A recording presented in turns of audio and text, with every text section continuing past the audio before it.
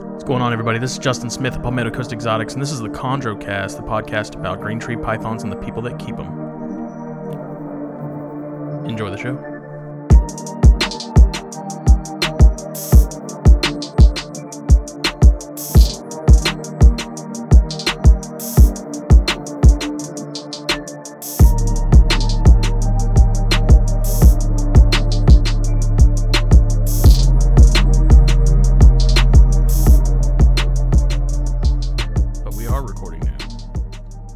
This is episode 14 of the ChondroCast. I'm Justin Smith of Palmetto Coast Exotics, and I am joined tonight by my guest co-host, Luke Myers, who's returned to join me to talk to Justin Wilbanks of Appalachian Arboreals. What's up, y'all? Yo, what up? What's going on? How we doing? I'm ready to hear about some yellow chondros.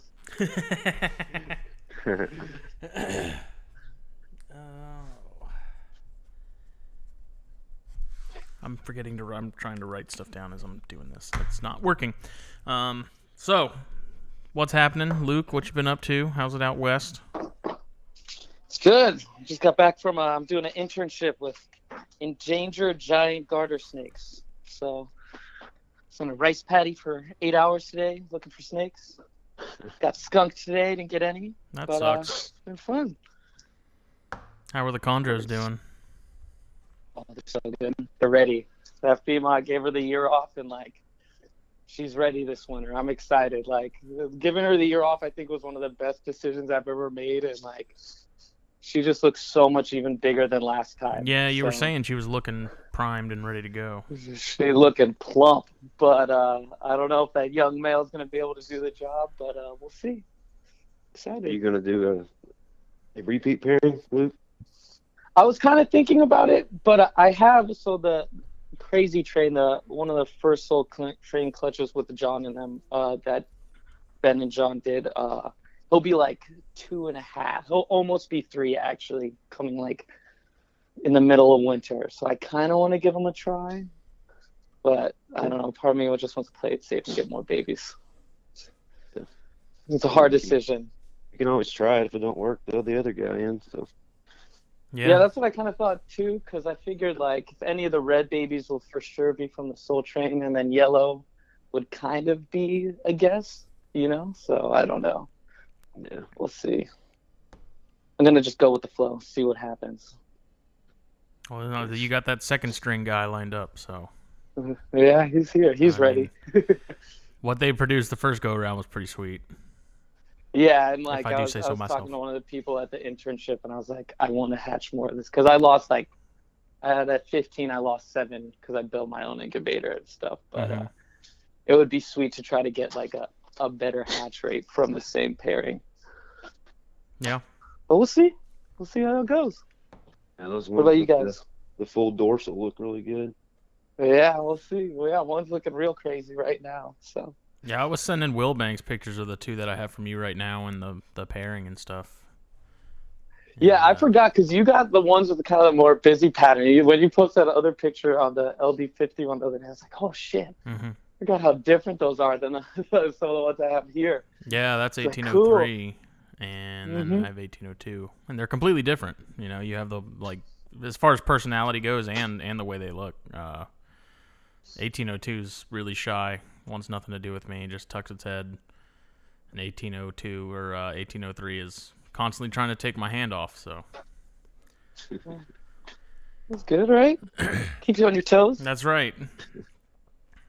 But Justin, what's happening on your end, man? Just working, and recently hatched out those Cyclops Bioc Neos, and been working on getting those eaten.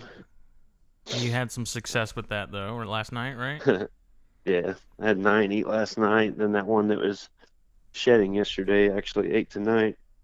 First try, so that was pretty nice. Nice. Damn. How many hatched in total? I had 12 hatch. One is a little deformed. His face, or its face, is messed up. Yeah, it's got a cleft palate.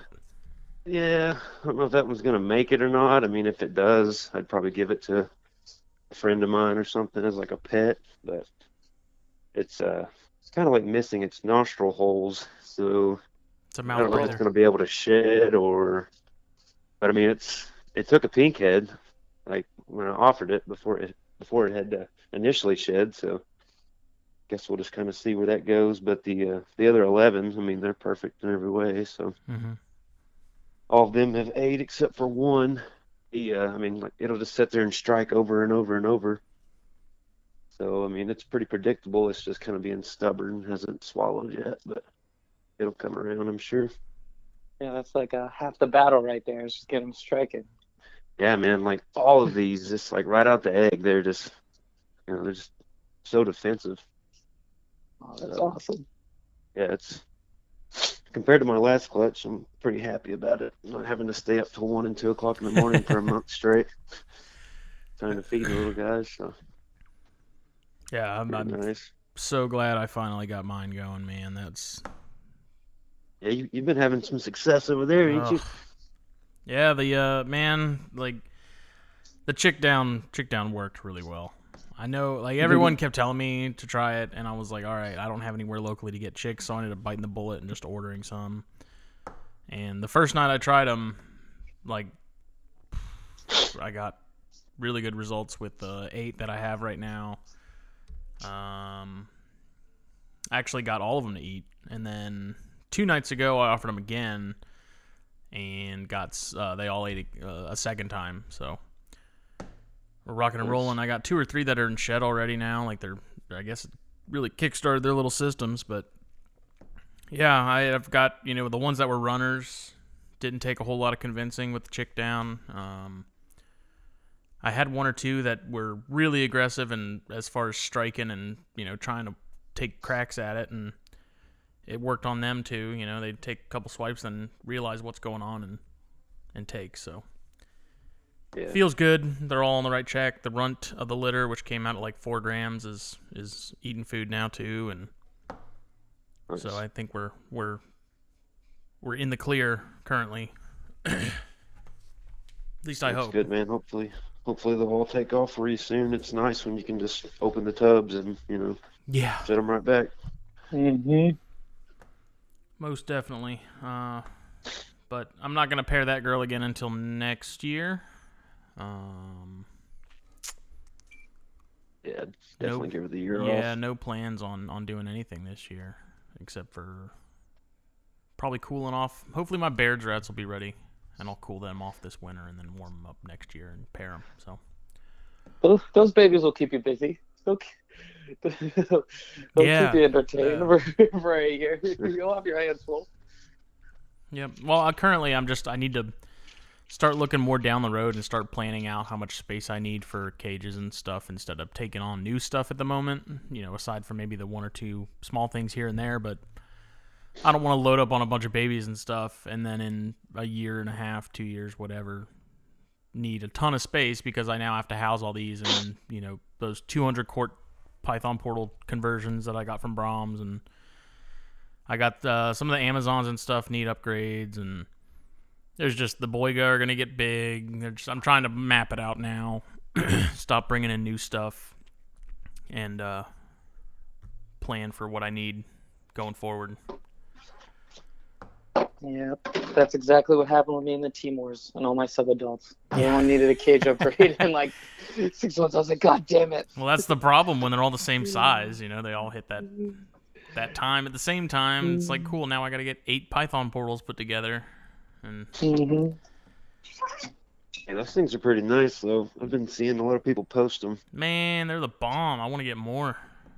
Now that I've like, David can even cut you the sizes that you need for the frame, which makes it a whole lot easier because then I don't have to break out like the table saw and do all that. I can literally just slap it all together, cut the tub, attach to the tub, get the glass, and it's done. That takes a lot of the headache out, and I don't have to worry about screwing up the cut because I know I will. Now, do those use glass? Like, is it like a sliding glass design? Okay. Yep. I'd seen some pictures of them posted. I seen where Steve down there in Georgia had posted the ones where he actually used the whole tub. Yeah, he got the It was, Cambro like, around the conversions. outside. Yep. That's Okay, is that a Cambro tub that yeah, he that's used? a different Okay. design, but does the same thing. Nice. Yeah.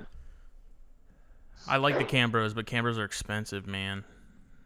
Yeah, it's a lot of Those things money ain't for cheap. a big giant piece of, whatever it is, HDPE or plastic or Mhm. PVC. Mm-hmm. And I know, like, my biggest thing is I'd be so worried about cracking that.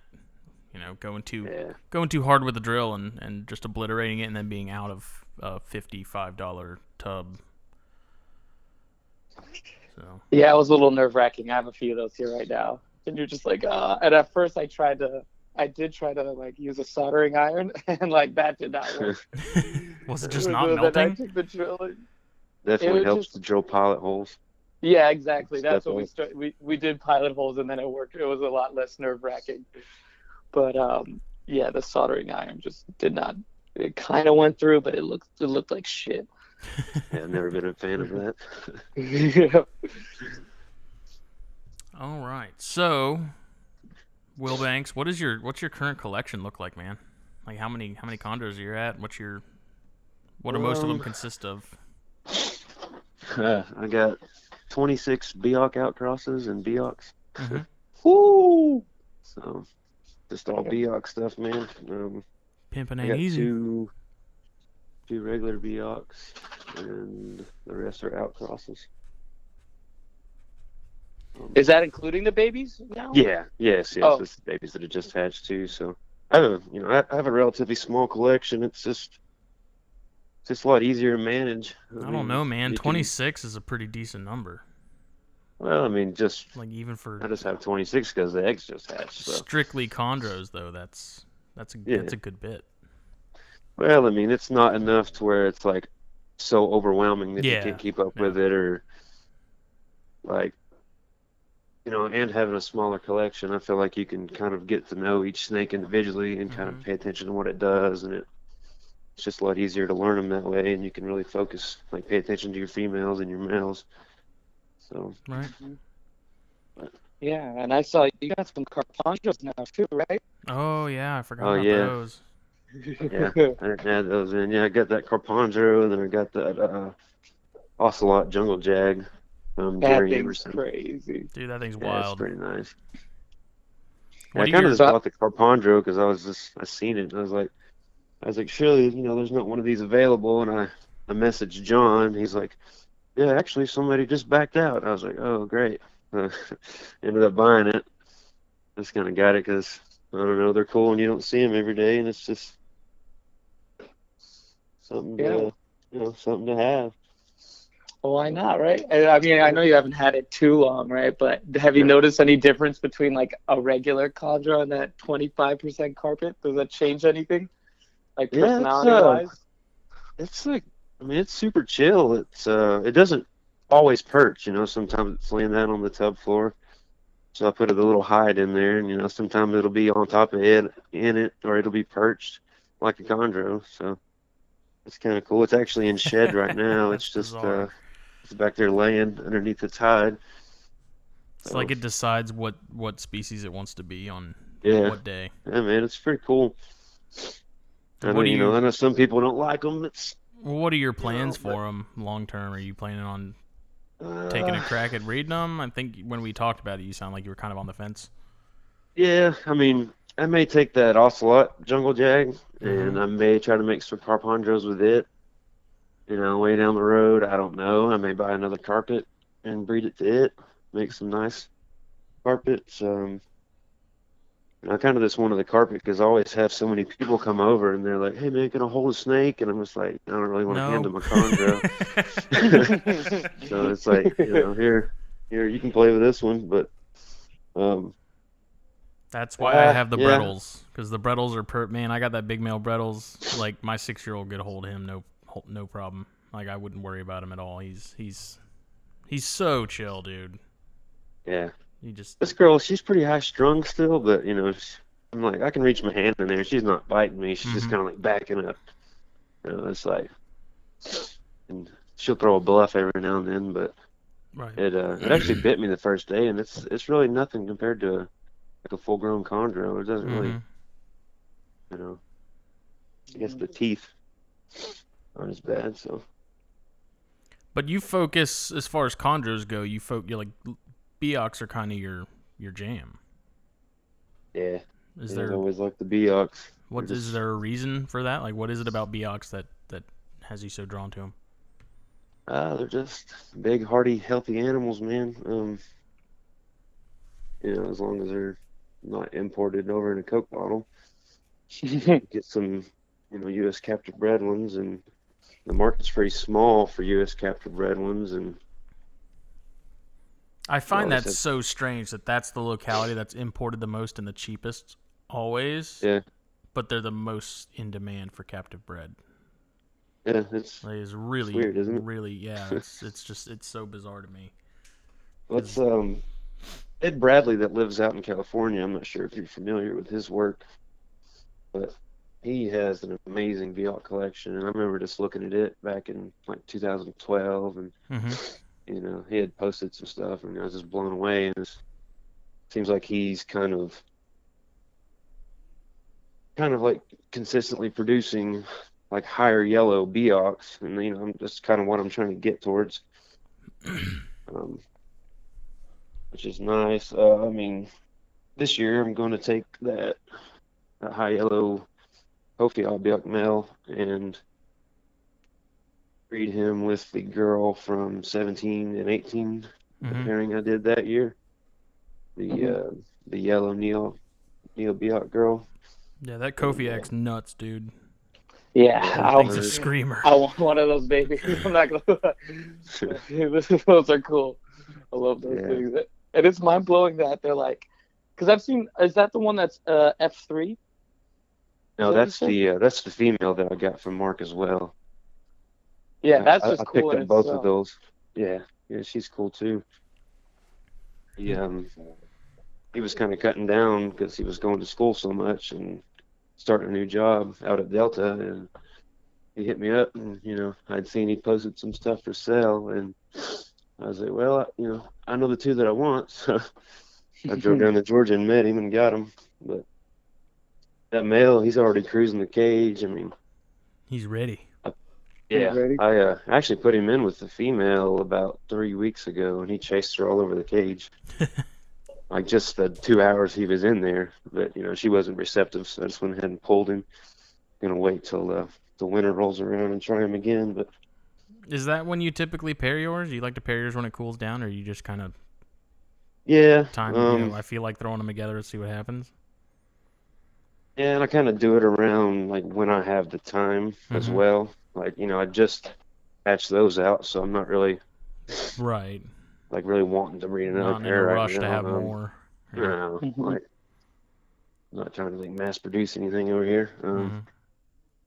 But yeah, I'll in the summer I'll feed pretty sparingly, and then fall rolls around, I'll start kind of picking up the feeding, and naturally my room starts dropping from probably 75 down to 70. And so ambient temps in the cage probably go from probably 75 to 70, down near the bottom area. And, just that alone makes, a huge difference, at least for me here. Right. And, then I'll start, feeding a lot more, like weekly, but, really small meals. But when they're off food, how often are you feeding them, if at all? Or are you just giving them a couple months off completely? Off food? What, like my males or something? No, when you're like before you start amping up food, how often are they getting fed? I usually feed, like tonight I fed that F3 girl. It had been 20 days since she ate. Okay. So I usually do, I don't know, some like 18 to 30 days around that area, I guess. And I'm not feeding like super big meals either. So it kind of, it kind of gets them through their system faster, and then, they're looking again. So. Yeah, I gave my girl after she laid. I think somehow I ended up with some rats, and I gave her a rat or two. But other than that, I don't only feed adult mice. I don't really see any need to feed anything bigger than that. I'll give her one or two of those once a month, and the male I'll give him kind of whenever I feel like it. So you just feed mice? Yeah. Currently. Okay. Yeah, I feed do mice, rats, and the African soft furs. kind of mix it up. Mm-hmm. Nice. Do you notice them putting on weight faster when you kind of change it up like that, or like you notice them kind of No, I fattening them mean, up a little bit? I've been doing it for so long, like I just do it with all of them. Yeah. So, except for the younger ones, obviously, I'm not feeding them rats or African soft furs. But Mm-hmm. no, I mean, not really, because I do feed pretty sparingly, so nothing's really like getting big fast. But I mean, Yeah. they do have their their growth spurt from 1 to 3 or whatever. You know what I mean? They grow pretty quick, Hmm. especially the females. And how often are you like switching it up? Like, is it like every other meal or like every 5 meals and you maybe try like something else or? Sometimes I'll do like 2 mice in a row, then I'll do like a rat. Oh, I do cool. another mice and like an African soft fur. I'll just kind of like look back on the log and like if it ate, like a mouse last week, I'll feed it something else. But it also depends on what I got in the freezer too. So We're gonna get super analytical. Like, what brand water and paper towels do you use? Costco, Is it man, reverse Costco. osmosis? No, Is it tap Great water. Value brand or Deer Park? I used to do all that with the water, but around here, I've actually, I tested the water and it's really not that bad. And the pH is like 7.0, so it's not bad at all. Nice. I've been rocking that Yeah. Brita Pilcher thanks to Luke there. Yeah, I like the That Brita thing's filter. I working just great. take it right in the snake room, just dump the water right in there. I love it.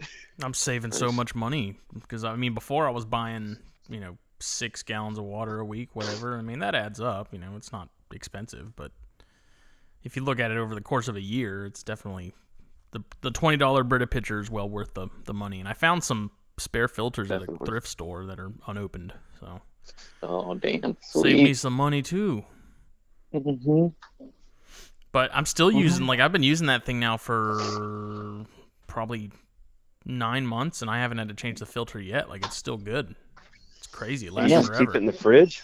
No, I keep mine on the table, and then whenever I do water changes, I just go fill it up. Oh, okay. Okay. Yeah, and I use it. I've been using it for the dart frogs too. Like I fill up the mister with it and spray, and I haven't had any issues with them either. So it's working Nice. fine. I like it. I keep trying to convince Jake to do it and stop spending money on a bunch of water too. Oh, He come won't on do it. now. He still buys water? Yep. Oh, I've tried. I'm like, dude. Like, yeah, it's only $6 or $8 a week when you buy it, but that Brita pitcher pays for itself in no time. mm-hmm. All right. Hey, so I was looking at your Instagram too. So are you thinking about putting that male with the David Newman animal? Is that the one you were The talking about earlier? The oh, Kofiau male? I wish I could. No, she's still got about 2 years of age to put on before I can That thing is do so that. crazy. I see those pictures all the time, Yeah, and I'm like, oh my God. yeah, I love that snake. Oh yeah. You got a favorite at your place right now? Like number Uh, one?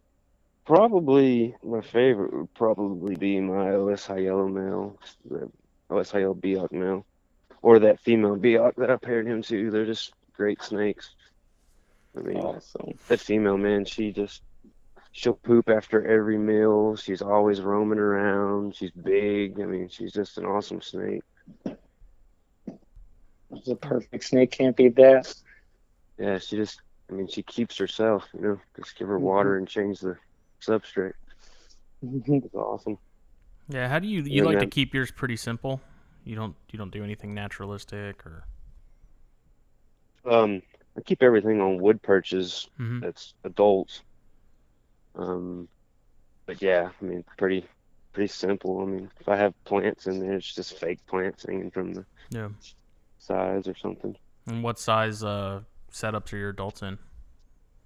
I've got my 7-year-old male. He's in a 24 cube, which he's a pretty large animal for a male. He's like 500 grams, and like I hardly feed that dude, and he just stays big. Mm-hmm. It's Debo. just genes, man. Yeah, and the female, she's in a 36 by 24. And then I've got my animals that are growing up. I've got them in the 64 quart racks, my smaller males. Oh, Plan cool. to, then that larger female, I've got her in a, what is that gauge? A Neodesha? Mm-hmm. Got her in Oh, a nice. Neodesha. It's like 30 something long. I can't remember. Or wide, I mean. But I I've just got needed a a cage, and, they were cheap. So it's just a one-piece design. Yeah, I love them, man. That's what I use for my Aatrox and my Copperhead, and they're great. And I Yeah. bought a huge one that I was originally going to put the Aatrox in once she got bigger, but it's kind of cracked in a few spots because it's old, so the male Brettles is in that. I don't find it venomous worthy because there's structural damage. I don't mess around That's with what I that. bred in this year, so they're nice cages. Sweet. They're hard Do to you find think, now. They stopped making them. The one-piece design with the single pane. That's what I bought. I Yeah. bought that cage like 2 years ago, I think. Yeah, it was semi-recent because I brought a bought a brand new one too for that Aatrox, and then I went to go buy another one for whatever reason, and they don't have any more available. Oh, so that's a bummer. It's worth its weight in gold now, buddy. And I've still got that vision cage that we were talking about. It's just sitting down there in the barn at my grandparents' house. That, man. Yeah. Damn. It's the one, that had like the dome insert Mm-hmm. on the right, and I'd cut it out and put the piece of insulation board up there and put a radiant heat panel in there, but I never ended up using it, so I just put it back down there. Well, you can always come to Daytona and bring it with you. What's in Daytona? The expo next month. When is it? The 16th through the 18th? This month? No, August. No. A month from Okay, now. August, yeah. A month from today. Okay. I was going to say, wait a second. It is the 16th. But then the day before, I'm going down to P and Cody Bartolini's to hang out. They're doing a little shindig at their place before Daytona, and they've got some freaking killer chondros, man. I love going and seeing their stuff.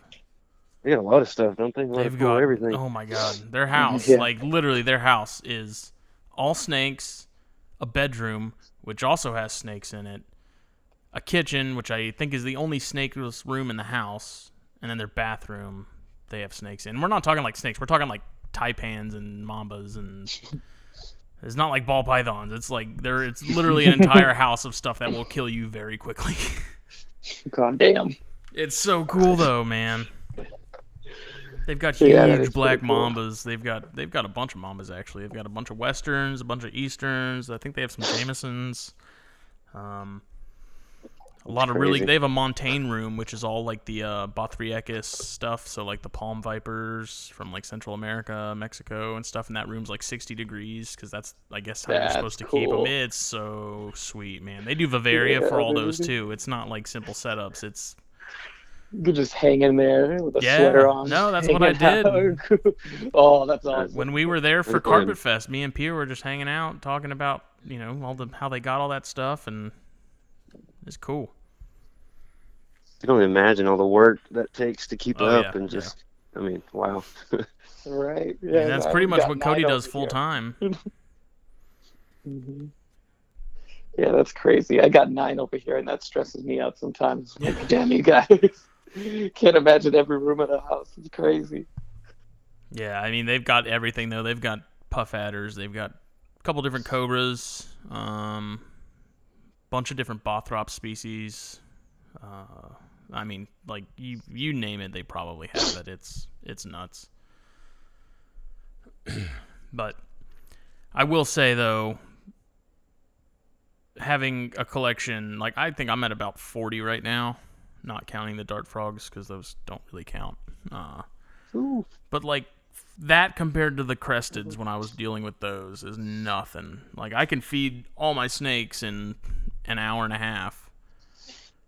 Cresteds, it would have taken me probably 2 hours or so just to get through them all, get everybody watered, cleaning day took up a good chunk of a day off, and now it's like I can be done before noon, no problem. And mixing up that Pangea. Yeah, that too. Mix and all that. That stuff's expensive, man. A half a pound is like $20. Yeah. And I was having to buy that once a month. Back when I kept them, like, they didn't have that. Mm-hmm. I was like a kid though, but everybody was still talking about feeding baby food and stuff like that. Wait, really? Yeah. People would feed them baby food back in the day? Yeah, that used to be a thing. It was like a thing until they started realizing it was like causing like that metabolic bone disease and all that. So who knew? Because it's made for frickin' babies.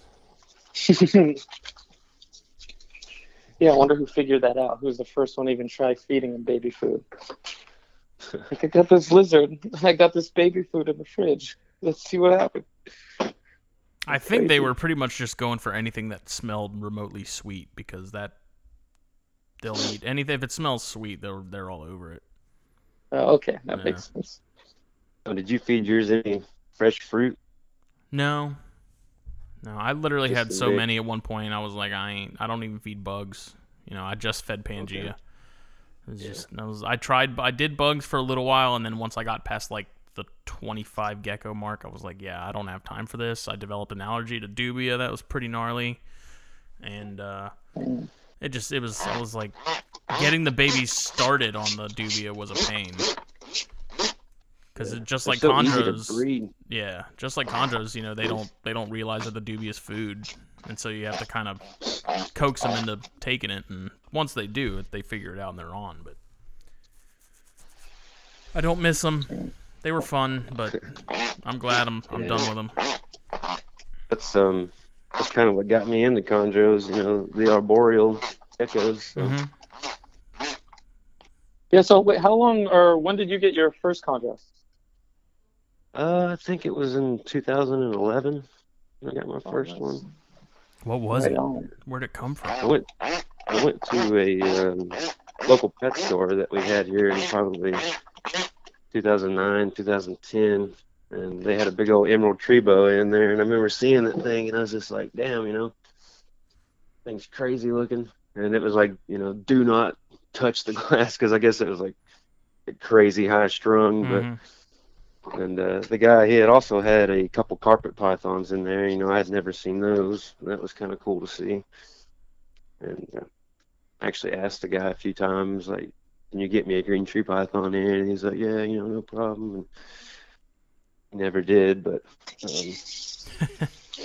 and I found a guy local to me that supposedly bred them. But, a couple years down the road, I found out it's probably a wild-caught animal.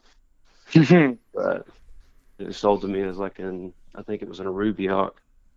But I'm pretty sure it was just a Biok, probably an import. But you've got some Arus though, right? You've got at least one.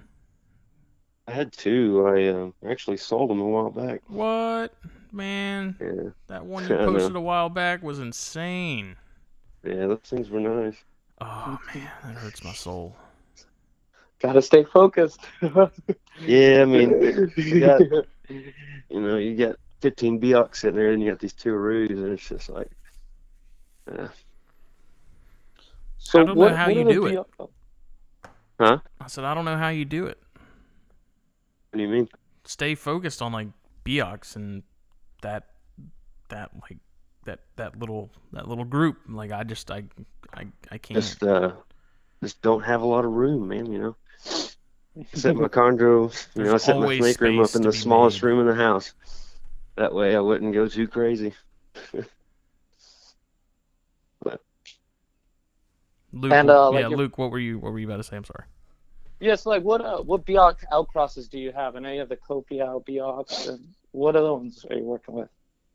Well, that pair I just did, that was, the girl was just a Biok, and then the male is a Cyclops Biok from Brian Gow or Go. I'm not sure how you pronounce his name.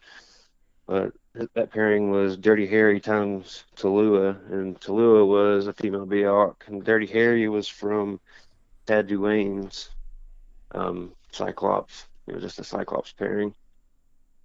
And then the Kofiau Biox, the OSI Yellow Bioc male, which that consists of a lot of stuff. I'd have to sit there and pull the pedigree out and really go through all that.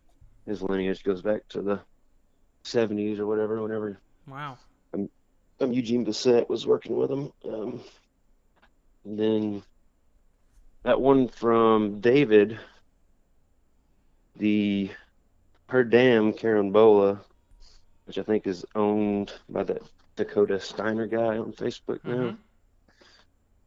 She shares 75% of the original Tiger Stripe lineage, except the original Tiger Stripe girl had 25% Sarong, and she's 25% OS. I think it's like Fort Worth Zoo and Tony Nicolai and stuff like that. Now, I'm not really sure the proper term for her. I don't know if it's Tiger Stripe or like PNG but she's 50% Bioc, and her Bioc bloodline is actually from Ed Bradley and Rico from a pairing they had done together. So sweet. Can you explain the Tiger Stripe thing a little more? Because I know I'm not terribly hip to it. But what's like? Well, I don't understand why they call them Tiger Stripes to begin with, because I don't think they look very tiger-ish like. Well, it's just a line name, I guess. I don't want to butcher this to death because I'm not really a lineage guy. So I keep a bunch of Biocs. Just what you know of it. Yeah. I want to say, it's 25% Sarong, and then I'm not really sure what the rest of it was. I'd have to get on the Signal Herp page and look. It's been so long since I've looked. The original girl's on there, and then you can look at her. You can look at her parents, and I believe one of them's like a PNG animal, and then oh man, I'm not sure. Like what phenotypically, like what separates them though? Like what stands out from that line? I would say the fact that they stay so yellow, and Rico had one that stayed orange, like well into like 2 and 3 years old. I'm not sure whatever happened to that animal.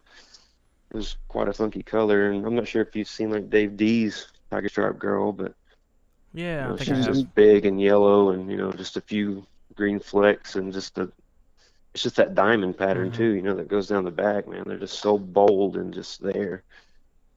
And but that's a project you're wanting to pursue. Like that's something you want to work with more. Yeah, definitely like the diamonds. Get the diamonds to stay around, and high yellow stuff. And you're a big mustard guy too, right?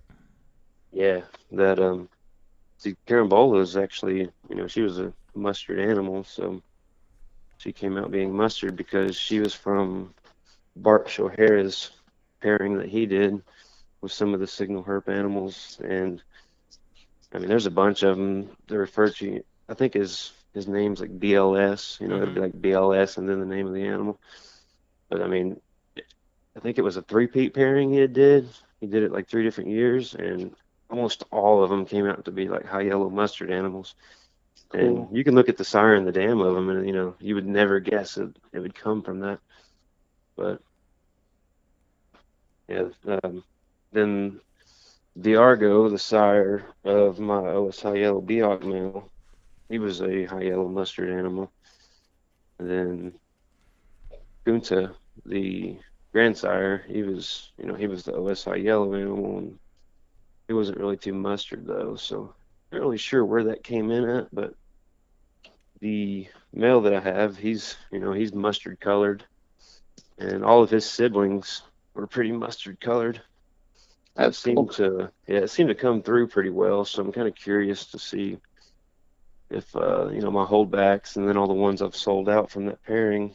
Kind of curious to see if any of them go mustard or end up with that OS high yellow look. But yeah, like I don't think I've ever even seen like a a mustard from like a neonate and then through its onto a genetic color change? Like, is it crazy? Have you seen one of those? Like, your male, did you get it as a baby, or is it like different than like, does it go yellow and then get a weird color? Or Well, my guy, he was kind of like a dullish lime green. I don't know. It was kind of off, but it seems to develop, at least with Diargo and with him, it seemed to kind of develop like later on, around 3 and 4 or 5 years old. It seems to really start coming in with those. It did, but there's just not really many people working with mustards anymore. So Mhm.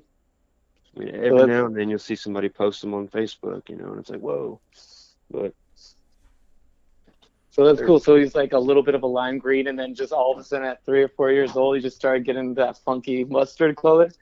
yeah, he just kind of, just as he got bigger, he just kind of changed. It's hard to explain. Like, you just have to like hold it up to like another animal and sit there and look at it. But its color change just kind of gave up. Kind of went backwards. Like, I want to be bright green, but it's like, screw it. Grey Poupon. So, as somebody who kind of focuses more on localities, do you think there should be more people in the chondro community focusing on localities and sort of trying to preserve that? Well, I mean, people can do what they want. Everybody has a preference on what they like, and Mm-hmm. I think in terms of preserving things, Kofiau Yeah. would be, that's something that really needs to be, looked after. And I think Chuck Vogel's still breeding them, so that's always nice. I need to get him on. He was at Carberfest too, man. I was too scared to talk to him. He's a really nice guy. He's a great guy. Because Luke was texting me. He's like, dude, if Vogel's there. I want Kofiau's. Yeah, I want Kofiau's real bad. If I could have anyone. I was like, dude, he's here. And he's like, talk to him. I was like, no. I even think the green Kofiau's look a little different, honestly. Like, even those ones that don't stay yellow, I'm like, oh my god, that is a cool snake. Like I had a lot of money. Yellow undertone to them. Yeah, they're just in those blue dirt. I love the Kofiau's. So yeah, that'd be a sweet one, Justin. You got to work on that. Yeah, it'd be nice to see those, more of those, and of course the like the Marukis, like the full striped animals. It'd be nice to see some more of those. Yeah, I don't even see those. I mean, I just check king snake when I'm bored. I don't even see those like Marukis come in anymore. Yeah, you really don't. David Haston had some a while back for sale, and then he has a really nice pair he was working with, but I'm not sure anything ever happened with it. But he had a couple babies for sale last year, I think it was. Oh, cool.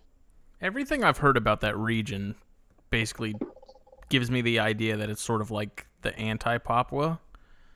Like, compared to other regions in that country, it's much more Australian-like as far as vegetation and overall environment. Like, it's a little drier. It's more scrubbish than it is, rainforesty. Yeah. So I've been told. In the Cape York region, isn't it?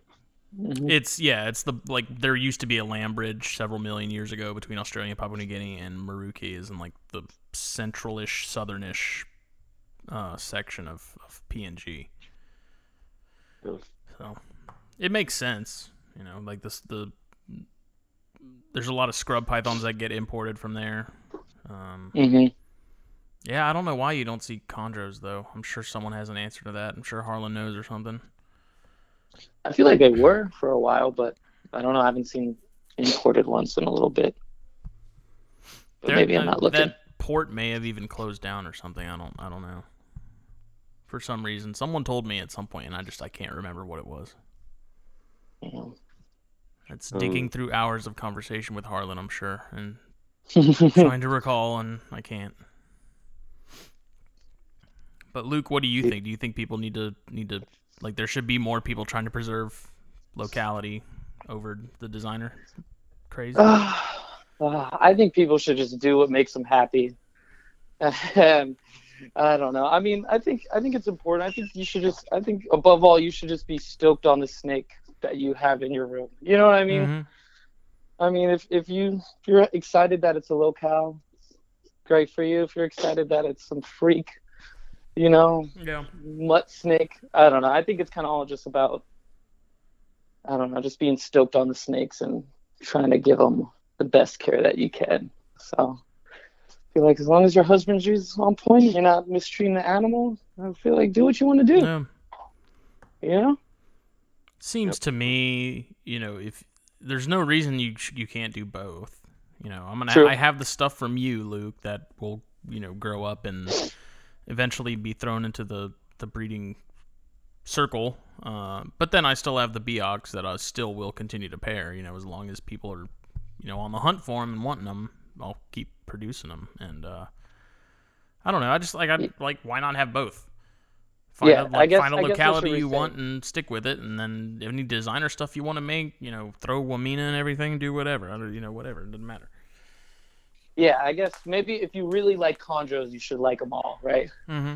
If you really like green trees, you should be able to appreciate the localities just as much as designers. Maybe that's what I meant. I mean, you can't have one without the other in a sense. Right? Yeah, true that. Yep. So yeah, people who are like, I only like localities, or people are like, I only like designers. I don't know about that, but it's room for all. I like them all. They're all cool. I can appreciate, a olive-colored Beox just as much as I can appreciate a sickness or the one you got from Irby recently. They're just. Mm-hmm. It's a curse. That thing's ridiculous, by the way, man. But I will say, I don't know what it is, but as I keep chondros for longer, I did not like Beox that much when I first got into it. I was like, oh, giant pterosaurs. And like every year, I feel like I like Beox a little more. I'm like, oh my god, they're so cool. I think they just get a stigma. They're the cheap. I don't want to call them like the trash chondro, but they're the chondro you always see imported on the tables for $300, and it's always like, oh yeah, and they all look the same, whatever. But I've come to appreciate them more myself over time, and I mean it makes you wonder how they're so like prolific in the wild that there's so many of them imported in. I mean, right? I mean, they're bigger and they're just cool. I gotta get a few over here. They're on the list for sure. Well, what's interesting about that locality too is there was never a land bridge to that island. It is completely its own thing. So whether there was some sort of drift that happened and they somehow ended up over there, or if it was by human introduction or something, it's just I thought that was really interesting that they're like they were never part of the main group. They just somehow ended up there, and that's why they're so different. So yeah, they definitely look different. Elevate them. I don't know. Get that running, dude. Next year, they'll be their own species. Do you guys think they should be? I guess if the research backs it up, then sure. Yeah, it's actually, I don't know. I think all that stuff kind of doesn't matter too much. To hobbyists and stuff, I don't think it does. Like, I don't understand why people get their panties in such a wad about that. Because if you guys follow carpet pythons and there's this big thing about the proper name for Irian carpets or Papuan carpets, and no one can seem to decide what's what. And it really doesn't matter because it's the same damn thing. Whether you call an apple or an apple a green apple, it's still an apple. Well, and even it was funny. So today, one of the people there, she's working on her master's and with these garter snakes, and she's looking at or maybe her PhD. She's looking at genetic differences between the snakes in like different rice canals or like basins, and we were talking to her she's like, yeah, they're different. And we're like, so they're a subspecies. And she's like, they're a subspecies if I say they're a subspecies. So it kind of just depends on who's doing the research. You know what I mean? Yeah. So even the difference between a subspecies and a full species is just depends on who's doing the research and what they kind of, I don't know. You know what I mean? I mean, you being in that field or working in that field in a sense, is there not some sort of standard where they're saying, okay, for it to be a subspecies or a full species, it has to have this much mitochondrial DNA difference, percentage from this other populace? Is there nothing like that? I have not heard of a standard. Usually it's pretty much, from what I've come to understand, stand. Who's ever writing that paper kind of chooses. You know what I That's mean? So they'll messed say, up. hey, if it's this different, then it's a different species. Or That's probably how and it's Hoser got kind all his grubby hands on everything and changed it. hmm The But there are taxonomic some things that terrorist. do kind of make sense why it shouldn't be a standard. I was talking to one of my teachers about it, and I think this was like a long time ago. But if I'm quoting her correctly, it was something like, imagine something like that's been around like 20 million years, like sharks. There's going to be more divergence, even though maybe they are still pretty much the same thing. But over that time, they've been able to kind of change a little bit Yeah, more from like each other. micro If that makes adjustments over a sense. very long period of time. Yeah. So Yeah. if they've been around for a really long time, you might expect to see some more differences in DNA. But I don't know. Above my pay grade. Maybe in a few years. Not my circus, not my monkeys. Yep. Exactly. Well, another prime example of that is like the timber rattlesnakes. Like up north, you have timbers, and then down here in the south, we call them canebrakes. And they really don't look that similar. And at one point, they were saying canebrakes were subspecies, and they came back and said, no, they're not. But Yeah. I think it is it really just depends. There's for the lumpers and splitters out there. for the private sector, like you said, I just don't think it matters that much. No. Unless you're in the business of trying to preserve us, that's like you're not gonna. If you have inland carpets, you don't want to breed those to brettles. Like you want to keep inlands as inlands, and you want to keep brettles as brettles. Yeah. And I mean, Biocs are totally different, and like whether they're a subspecies or full species doesn't matter, But I understand when they keep them separate from other stuff. That makes sense. Yeah. But oh man. Anyways, I want to talk to Justin about some neonate stuff. What temperatures do you keep your neonates at? I think my rack's set on 87 right now. Okay. But of course, it's not actually 87 degrees in there. It's probably more like 85 and 80 towards the front. Yeah, I've been rocking mine at 85 pretty steady without any issues so far. Top to bottom. Yeah, I mean, I'll kind of set it and then just really watch them. If they're pressed up towards the front of the tub, obviously, you get a little too hot. But I mean, a lot of the times with this rack and this room, where I'm at, they're usually towards the back or in the middle of their tub, sometimes towards the front, just depending. I don't know about shed, y'all, but if I see mine but... moving around a lot, where I have, if I notice when I wake up in the morning, if the neonates are all sort of towards the front or the middle, and then when I come home later that day, they're more towards the back. Like to me, I like that. Like that's a sign that something's right. They're moving. The temperatures aren't too hot. They're not too cold. They're doing their own thing to make that happen. And same with the adult cages, because like I've said previously on other episodes, like I'm really not a fan of the cubes now. I really like longer cages. Yeah, I think if you're going to use cubes, you need to run cooler temps because there's just really nowhere for them to go if it is too hot. If your husbandry ain't on point and they can only go so far away from that heat panel or run a smaller heat panel, but then you're sitting there running it all the time. But what do you prefer to keep your adults at? That male, I have it set for 84, and then I give him a 4-degree night drop from 10 p.m. to 8 a.m. Okay. And I pretty much do that night drop with all my animals, just depending on the animal. And I'm still I'm pretty new to racks. Like I got my first rack like 2 or 3 years ago, and I don't know. I don't ever feel like they're dialed in right as opposed to a cage. Yeah, I completely agree with that. Yeah, if the ambient room temperature changes at all, it's just like, I don't know. Yeah. Really messes with them. 100%. Yeah, my racks seem to definitely kind of fluctuate a lot more with ambient, opposed to where my cages kind of, regardless of ambient, seem to stay pretty steady. Yeah. This recent rack I picked up, I got an 8-tub 16 quart from that Dragons 4U, and I just had them put heat tape in the back and on the belly. And it seems to hold temps a lot better that way. It's not having to constantly, spike in power to get it up, and seems to do pretty well in this room. So I'm happy with that. So some of your adults in those racks, are you planning to move them all to cages, or you kind of are just leaving them in the racks for now? Well, I have a male. He was born in 14, and he's in one of these 64 quarts, and I mean, he's fine. He's kind of a smaller male, the sire to all my neos I've got right now. Mm-hmm. And then that Kofi Albion male, he's in one, and that F3 girl's in one, and then the girl from David is in one, but they're all still kind of growing. Besides the Kofi Albion male, but he's kind of smaller too, so I do plan on eventually, getting some larger stuff as I grow up some of these holdbacks. I'll be putting them into as I move stuff up. So Mm-hmm. Sweet. I'm gonna grab a couple more cages. And what kind of wood are you using for your purchase?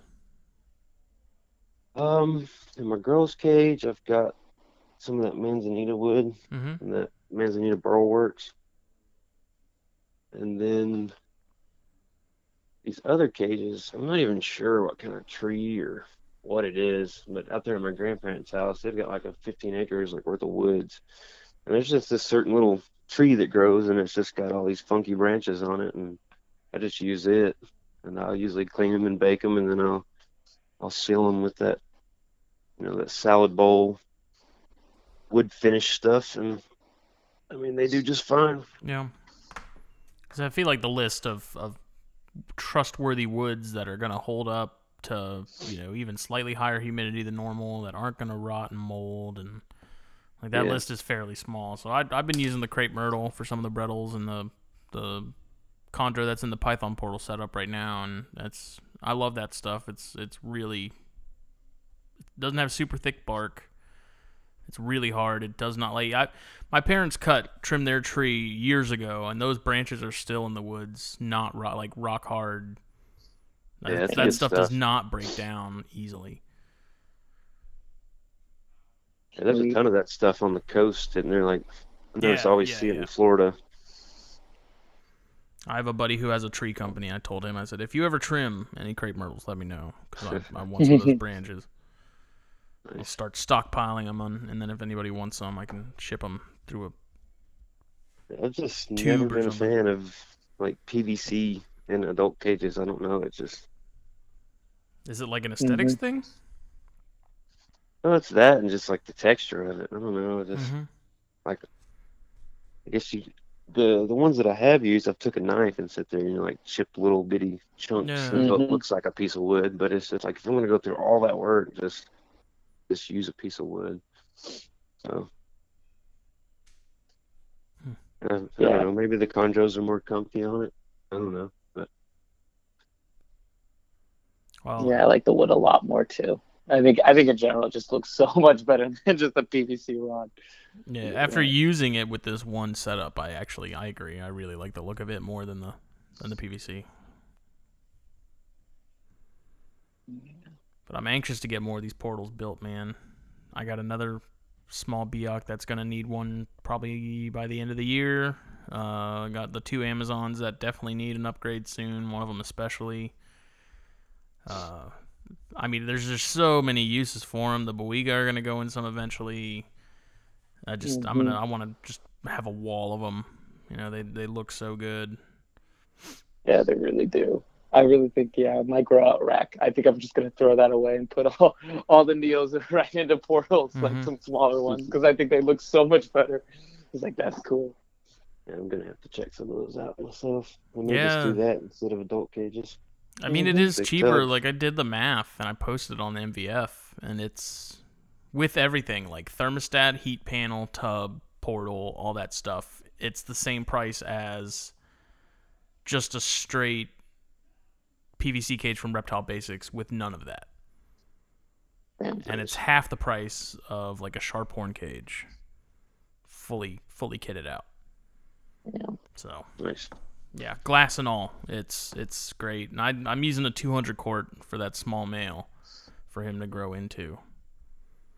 And that's a big cage. I think we ended up doing the math, and it's like 50 gallons, 55 gallons. It's big. So because I mean, both of you have clutches. Have you guys figured out how many holdbacks you guys are gonna keep? No. Are you doing the whole clutch thing, or? I'm terrible with that, man. I have no idea. I'm Yeah. obviously going to Really? keep that one that looks like a rotten apple or whatever with the black all over it. Yeah. That thing is crazy. When you said rotten apple, I laughed out loud. I was like, I've never heard that one before. That was pretty cool. And I posted it. Somebody said, I think it was Greg Waltz or something. He said that. But What do you have a think normal it's- process with previous clutches as far as picking out holdbacks? Do you hold on to them for a certain period of time, or you like what dictates that for you? Me? Yeah. Oh, I mean, this is only my second clutch, so I mean, I want to keep them all, but I can't. Unfortunately, I just do not have the room, or the time. So I mean, I'll kind of pick out a funky one, and then I'll kind of pick out like a plain Jane one because sometimes even the plain ones end up looking the best out of the clutch. Yeah. And Luke, that's kind of um, what you did, though, isn't it? Yeah, I ended up just because I kept two, and I just kept the two that were honestly kind of like I went just polar opposites. So I just went Mhm. one with the thickest stripe, and then I just went one with the thinnest stripe, and then kind of sold everything in between. Yeah. So we'll see. That's one bad thing about working with Beox. It's like, I'll hang on to them until they change a little bit, but you're 2 years in and they haven't changed. Mhm. So I was about to say, you that's just had it, your too. second clutch, and like none of them have really started changing too much yet, huh? I know you have that No, one with the black flecks, right? But that's about it. yeah, that one that was pretty melanistic. Actually sold him the other day. No, why? I'm not into the melanistic stuff, man. Yeah, Oh, Wilbanks is a freak, man. He's like I anti-melanistic. thought He's I like he thought just that likes was to a watch the whole world back. burn. Why didn't I you mean, I let was me going to keep it, know? but it's the only animal I have with black, so it's just I don't know. He's like, oh, get rid of it. Get it out of here. Gross. Black on my snake.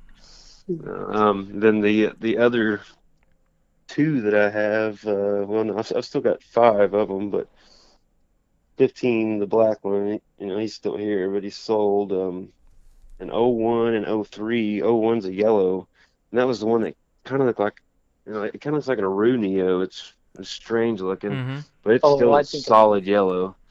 And did then, it have those really crazy like bright yellow eyes too?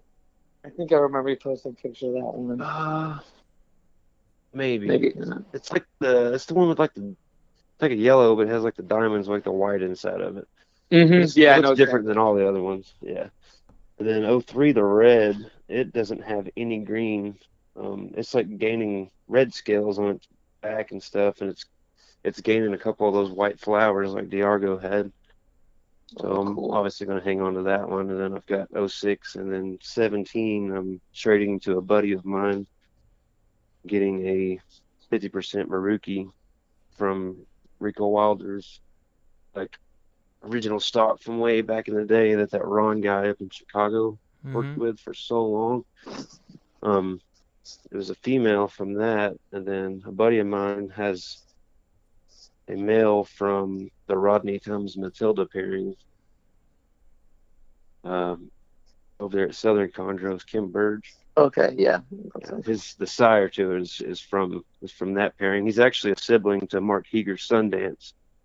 Ooh. So yeah, the Neo is that, and then the 50% Mariki. So I'm gonna trade him an animal for that, and that'll be the Ballin'. only non-Biak animal I have. But it'll still be it's still high yellow genetics. You made it 4 years. You did pretty good. Or a few years, several years, not bad. Damn. What about you guys? How many chondros are you up to now, Justin?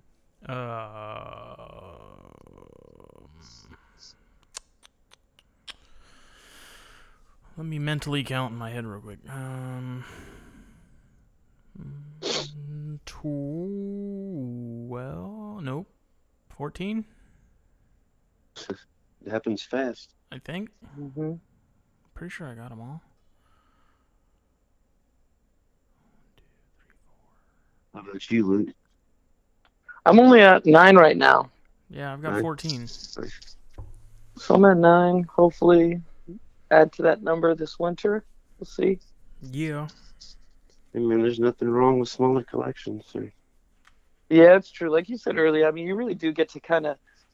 I think sometimes people try to call these animals dumb, or they're not the smartest, but they all do have their own little quirks and personalities. And Boy, they are dumb. I think Most definitely. you do get to pick up on that when you only have a few. You know what I mean? Which is kind of fun. Yeah. And I think like, what's the cool part about keeping them? You know? Yeah, you can like walk in your room and like, whoa, what are you doing sitting over there? Oh, Mhm. oh, it's in a shed. You just pick Yeah. up on that stuff after a while. Do you do anything as far as getting your Neos started? Do you go straight for the chick down? Do you like to wait when they first come out to feed them? Do you feed them right off the bat? Like, what have you done in the past with this clutch and the last clutch? That last clutch of 17, I tried a few of them before shed. That was my first time trying to feed Neos, so I didn't, I watched a ton of videos and stuff, and I've had young animals, and I couldn't get any of them to eat, so I just, said the hell with it. I'll just wait till they shed. And I waited till they shed, then I gave them a few days, and I started trying them. I had some, that just hammered it right off the bat. I had like 2 or 3, and then I started using chick down on some, got some going, and I had probably like 5 or 6 that would not eat. I took one of those Reptilinks. It was like the frog and rabbit one, and cut it open and kind of mashed it into some water, and I scented with that, and like 5 of them just hammered it and ate right off the bat. Damn. So that was cool. And I still had like 2 non-feeders, and one of them looked exactly like that melanistic one, but it ended up, it was still like hatchling size at 6 months old.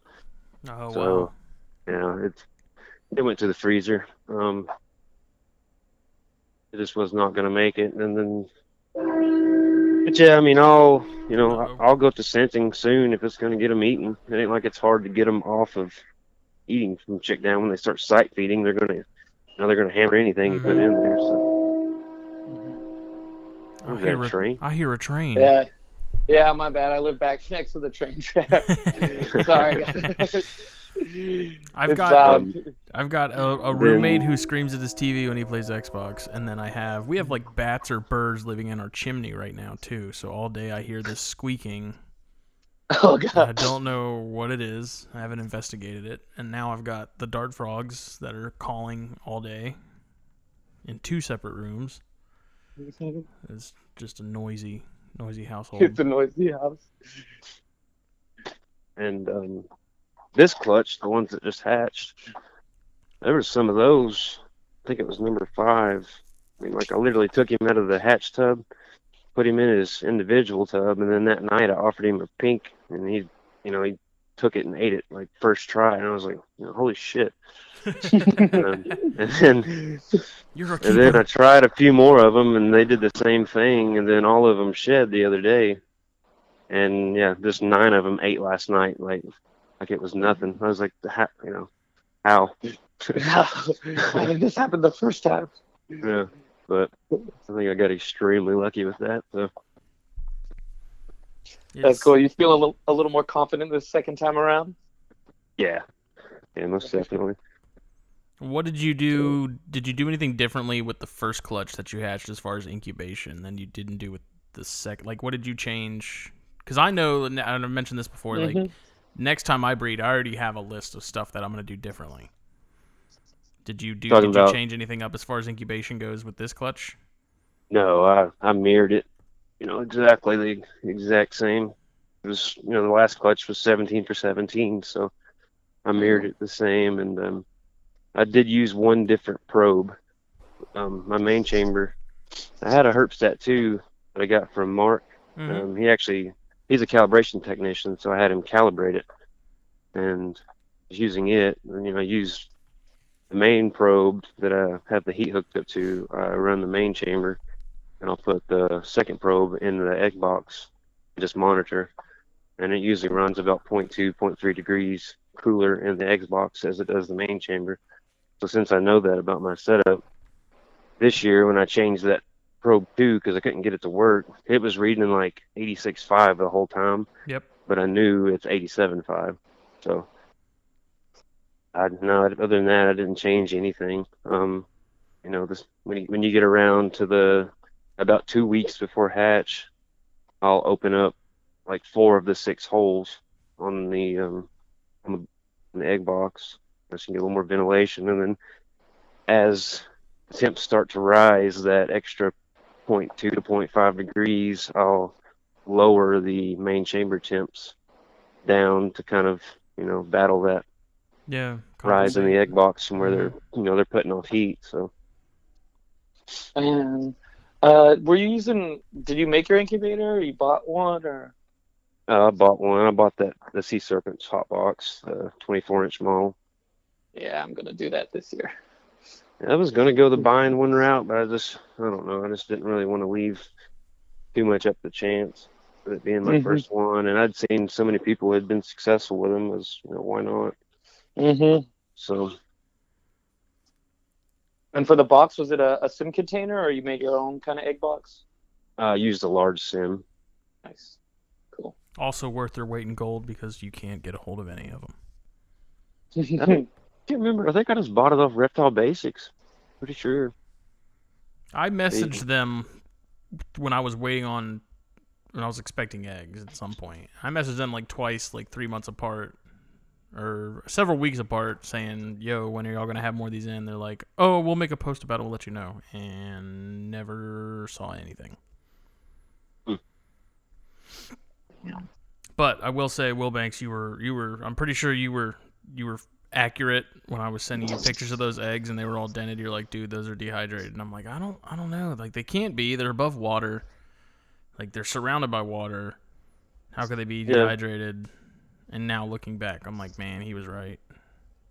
Well, I was just kind of basing it off, how mine looked at that time. And most people's, they're plump. Yeah, I'm switching. At that time, so switching to vermiculite or something next time. Because Luke, you did the same thing. You had yours over water, and then that wasn't working out, so you moved them into vermiculite, and they came right back.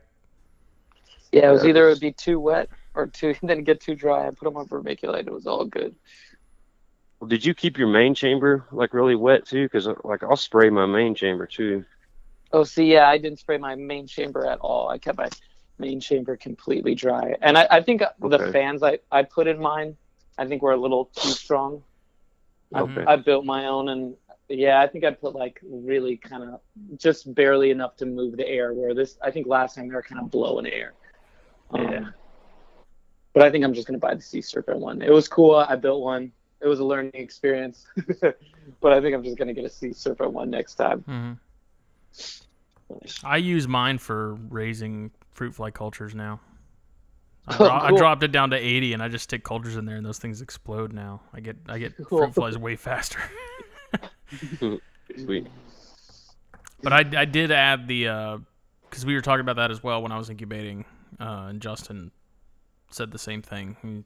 I'd put a tub of water in there, like a shoebox of water in the back, and that did seem to make a difference. That did help, but I'm just not messing with that overwater substrateless, whatever they call it. I mean, not there's really no need to, and you can just use like oversaturated perlite. I mean, you're cutting out the risk of the water sloshing around. So. Oh, so that's what you did? You added over perlite, just filled with water? Yeah, I just did perlite and about a 1/4 inch below the egg crate, and I'll saturate it till it's almost floating, but not floating. So I mean, it's essentially the same thing, but you just don't have water sloshing around when you're moving your egg box. So yeah, that's what made me nervous too. I'd be like, oh my god, I'm gonna splash these eggs. But I mean, people have done it over water for years. I mean, it's always been the go-to method. So I don't understand how they get dehydrated when they're over water in an enclosed box. Well, I mean, it doesn't make sense. I don't know. It could be. It'd be the air outside of the box being more dry. Mm-hmm. I don't know. Well, why Yeah, not? did you have holes in yours? Huh? Did you have holes in yours? Yeah. Were they closed up? Yes. Yeah. Oh, Okay. I'm still trying to. Damn. I don't know. But trying something else next time. Did you? I'm not sure if we had talked before you put your eggs in, but when you initially put your eggs in the egg box and you had put them in the incubator, did you leave the lid cockeyed and slowly close it over a few hours? No. Okay, yeah, that's something I've seen. I think it was Ryan Young. I seen him talking about that on the forum years ago, and I guess it kind of like prevents them from getting like the wet spots and like the sudden change in Mm-hmm. humidity. Yeah, that makes So if you'll sense. put them in there, like, and that's why I'll spray that main chamber too. So when I put them in there, it's already humid, but it's not like 100% humidity like the egg box is going to be, and then just slowly close it over about 3-4 hours until it seals it up. And I mean, doing that, I mean, the eggs just, they just stayed Huh. they just look the exact same the entire time. So Damn. Were you like opening them or checking on them the whole time, or they were just closed the rest of the time? no, I'll open them about once a week and I'll wipe the lid. Mm-hmm. But other than that, I mean, I don't candle them, I don't touch them, I don't do any of that. I don't want them.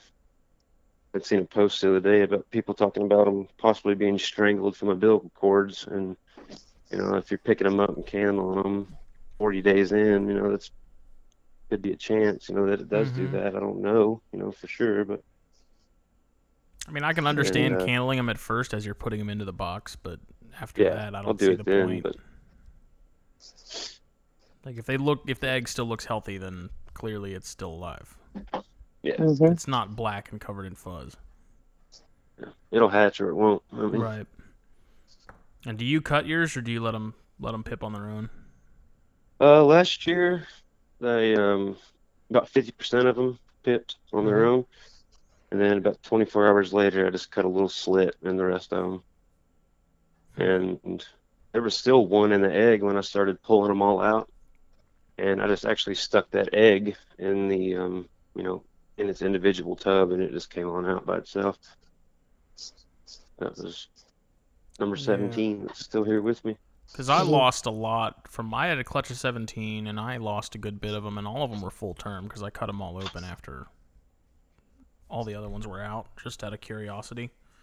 And Yeah, I don't. It could it's a have been a big. hydration thing. I don't know. I could have. It was also like 56 days, I think, until the first one pipped. So the other ones could have been ready, and they just never made it out. I don't know. Well, I've noticed on those, I mean, you can see like where they're sitting there like scratching the egg. You can see like the little Yeah, black yeah. lines. So when I would see that, it's like, hell, I'm gonna go ahead and cut it because Mm-hmm. I don't know. There's a big debate on that. If it can't make it out the egg on its own, is it supposed to be alive? Yada yada. But I mean, they seem to be pretty good animals. I'm glad I did it. Right. Mm-hmm. And did you notice anything as like non-feeders were the ones that you had to cut open or anything like that? No, I didn't No. really. It's so hard to keep up with them when they all climb out of the eggs and get in a big bunch. You can't really. Oh, that's true. That's true. No. Yeah. Ironically, the first one that hatched for mine, the first one that pipped, was the one that's the runt. Oh, And I really? think one of the biggest ones was one of the last ones out. Mm-hmm. Oh. I think the first one that pipped for me this year is that dark one, that real dark Yeah, one you that's got a darker than lot the of rest of them. variation in that clutch, man. Yeah, I posted all the pictures on Facebook, like Mm-hmm. right before I got on the phone with y'all. I think it's on the Morelia Viridis Form Yeah. Facebook page. They're all on there. I didn't put the deformed one on there, but I did put the other 11. Damn. It was interesting. The 13th egg, I cut it, and it was just like a big thing of like goop. Oh, And really? yeah, and the the snake actually poked its head out, and it just looked like a little deformed peanut. And I was like, oh, okay, this snake, it's not gonna make it. And I let it go for a while, and then all of them had come out, and I went ahead and cut it to look at it, and it had a ton of yolk left, but like right where the umbilical cord was, the snake's stomach was like stuck to itself, like it had formed to itself like about an inch. Whoa. So it was like almost like the umbilical cord was cut off from like the snake like being able to develop because of, I don't know, like the way it formed. I don't know, it's so strange. Hard to explain. I should take pictures of it, but I didn't. But I felt so bad for it. I was like, no. Damn. 'Cause it was like alive, and it's like all, Jacked up. yeah. Yeah. But I don't know if that's incubator error, genetic, or I don't know. I'll probably just have to do a repair and see how that goes. But Well, what do you got planned for the rest of the year and into 2020, man? We're gonna wind it down. We're at an hour 20. this fall, the Kofi, I'll be on mail to that girl that laid 17 and 18. That'll probably be it. Cool. Luke? And yeah. Me? Yeah, like I said, I'm just gonna only Luke in here. Sorry, my bad. Yeah, I'm just gonna try. I think I'm gonna give a crazy train a shot with the old lady. We'll see. Who knows? I hope that works out for you. Yeah, I hope so too. It would be cool, but Mhm. I don't know. I'm a little nervous too because I think actually you mentioned too. You had one of your males go from a rack to a cage to breed the female. Me? Or did you say that? Yeah, didn't you say one of your males was in a rack and that's the one who just sided your clutch? When you put him in. Yeah, because he's kind of small. I don't know how he's going to feel about going in a cage for the first time with a big female, but we'll see. He did fine. He didn't care. As soon as they smell that female, I don't think they care. They don't give a shit what's going on. Yeah. Well, see, that pairing I did last year, I took that male out of that cube and put him in that 36, and like he would just ground. And I was like, oh, man. But he's cruising that cage. He's and broken. Then I took the female and put her in the 24, and he just like was all over it. And they, so. Oh, so when you put the female in the 24, he was all over it though? Yeah, but he wouldn't breed her in the big cage. Oh man, I don't know if this female can fit in this tub. That'll be a pretty. Yeah, I don't know if I'd recommend that. That'd be a pretty tight one. But yeah, so that's pretty much it. Straightening up the babies. Hopefully it'll change soon. Yeah, man, I'm so anxious to see how they turn out. I'm like starting to get annoyed. I'm like, come on, God damn it! Every day I expect to open the drawer and see one completely changed and be like, what the hell? Yeah, with those, they'll just change overnight, won't they? Pretty much. Yeah, I mean, I have no clue. I think they will. One of them, I'm telling you, its dorsal stripe is like this weird purple color right now. So I think the dorsal is gonna go blue. Oh yeah, I'd say so. Yeah, we'll see. But yeah, that's one thing I might just wait honestly to see if these babies have changed by what's it called? By like December or something. If they're looking pretty good, then maybe I'll repeat that pairing. Who knows? And what about you, Justin? Just waiting, raising up those other babies? Yeah, raising up babies. Definitely not going to be breeding anything this year. Me and the old lady are going to be house shopping soon, so there's a good chance I'll end up having to sell a few of the neonates to fund some of that. I don't know yet. I'd prefer Wait. You got 40 snakes in total. You can't sell the chondros. Well, no, not the chondros, just some of the neonates. That I don't want to hold on to all of them, but there might be a few that can go to help get some extra money together. So we'll see. I don't know. Other than that, nothing. I'm taking my sweet time, man. All right. And I like it like that. Mm-hmm. Slow and steady. Play the long game. Slow and steady wins the race. Damn Skippy. All right, Justin, where can people find you?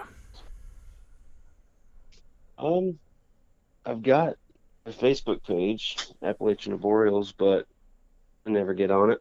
I do good enough to keep up with the one I have. Mainly Instagram.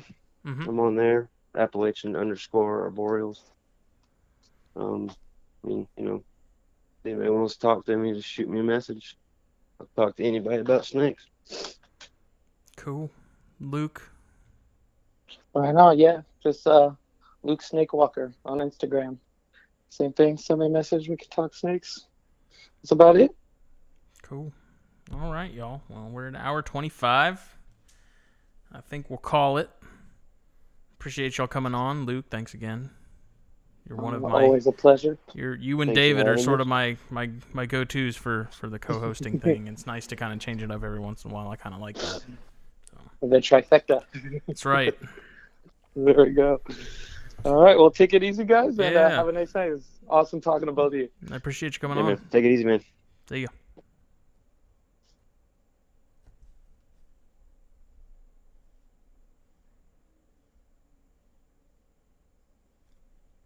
All right, that was episode 14 of the ChondroCast. Thanks again to Justin Wilbanks of Appalachian Arboreals for coming on the show. Been trying to get him on for a while now. I'm glad we finally made it happen. And, of course, thanks to Luke for help keeping the conversation going and being an awesome co-host as usual. Also, special shout out to David Brahms of Specialty Enclosure Designs because he helps make this show possible. Please check out his website, specialtyenclosuredesigns.com. Anything relating to arboreal snakes, he's got products for tree boas, chondros, carpets, Morelia in general. The list goes on and on. I use them for boiga, I use them for all kinds of stuff, perches, perch holders. He's got the Python portals, the Draco portals for the tub conversion kits, Cambro tubs, sort of standard storage tubs that you'd find at the store. Please check them out, specialtyenclosuredesigns.com. Be sure to subscribe. SoundCloud, iTunes, Google Play, Spotify, all that good stuff. Follow me on Facebook, at Palmetto Coast Exotics. Follow the show at the ChondroCast, Instagram, Facebook. See y'all later.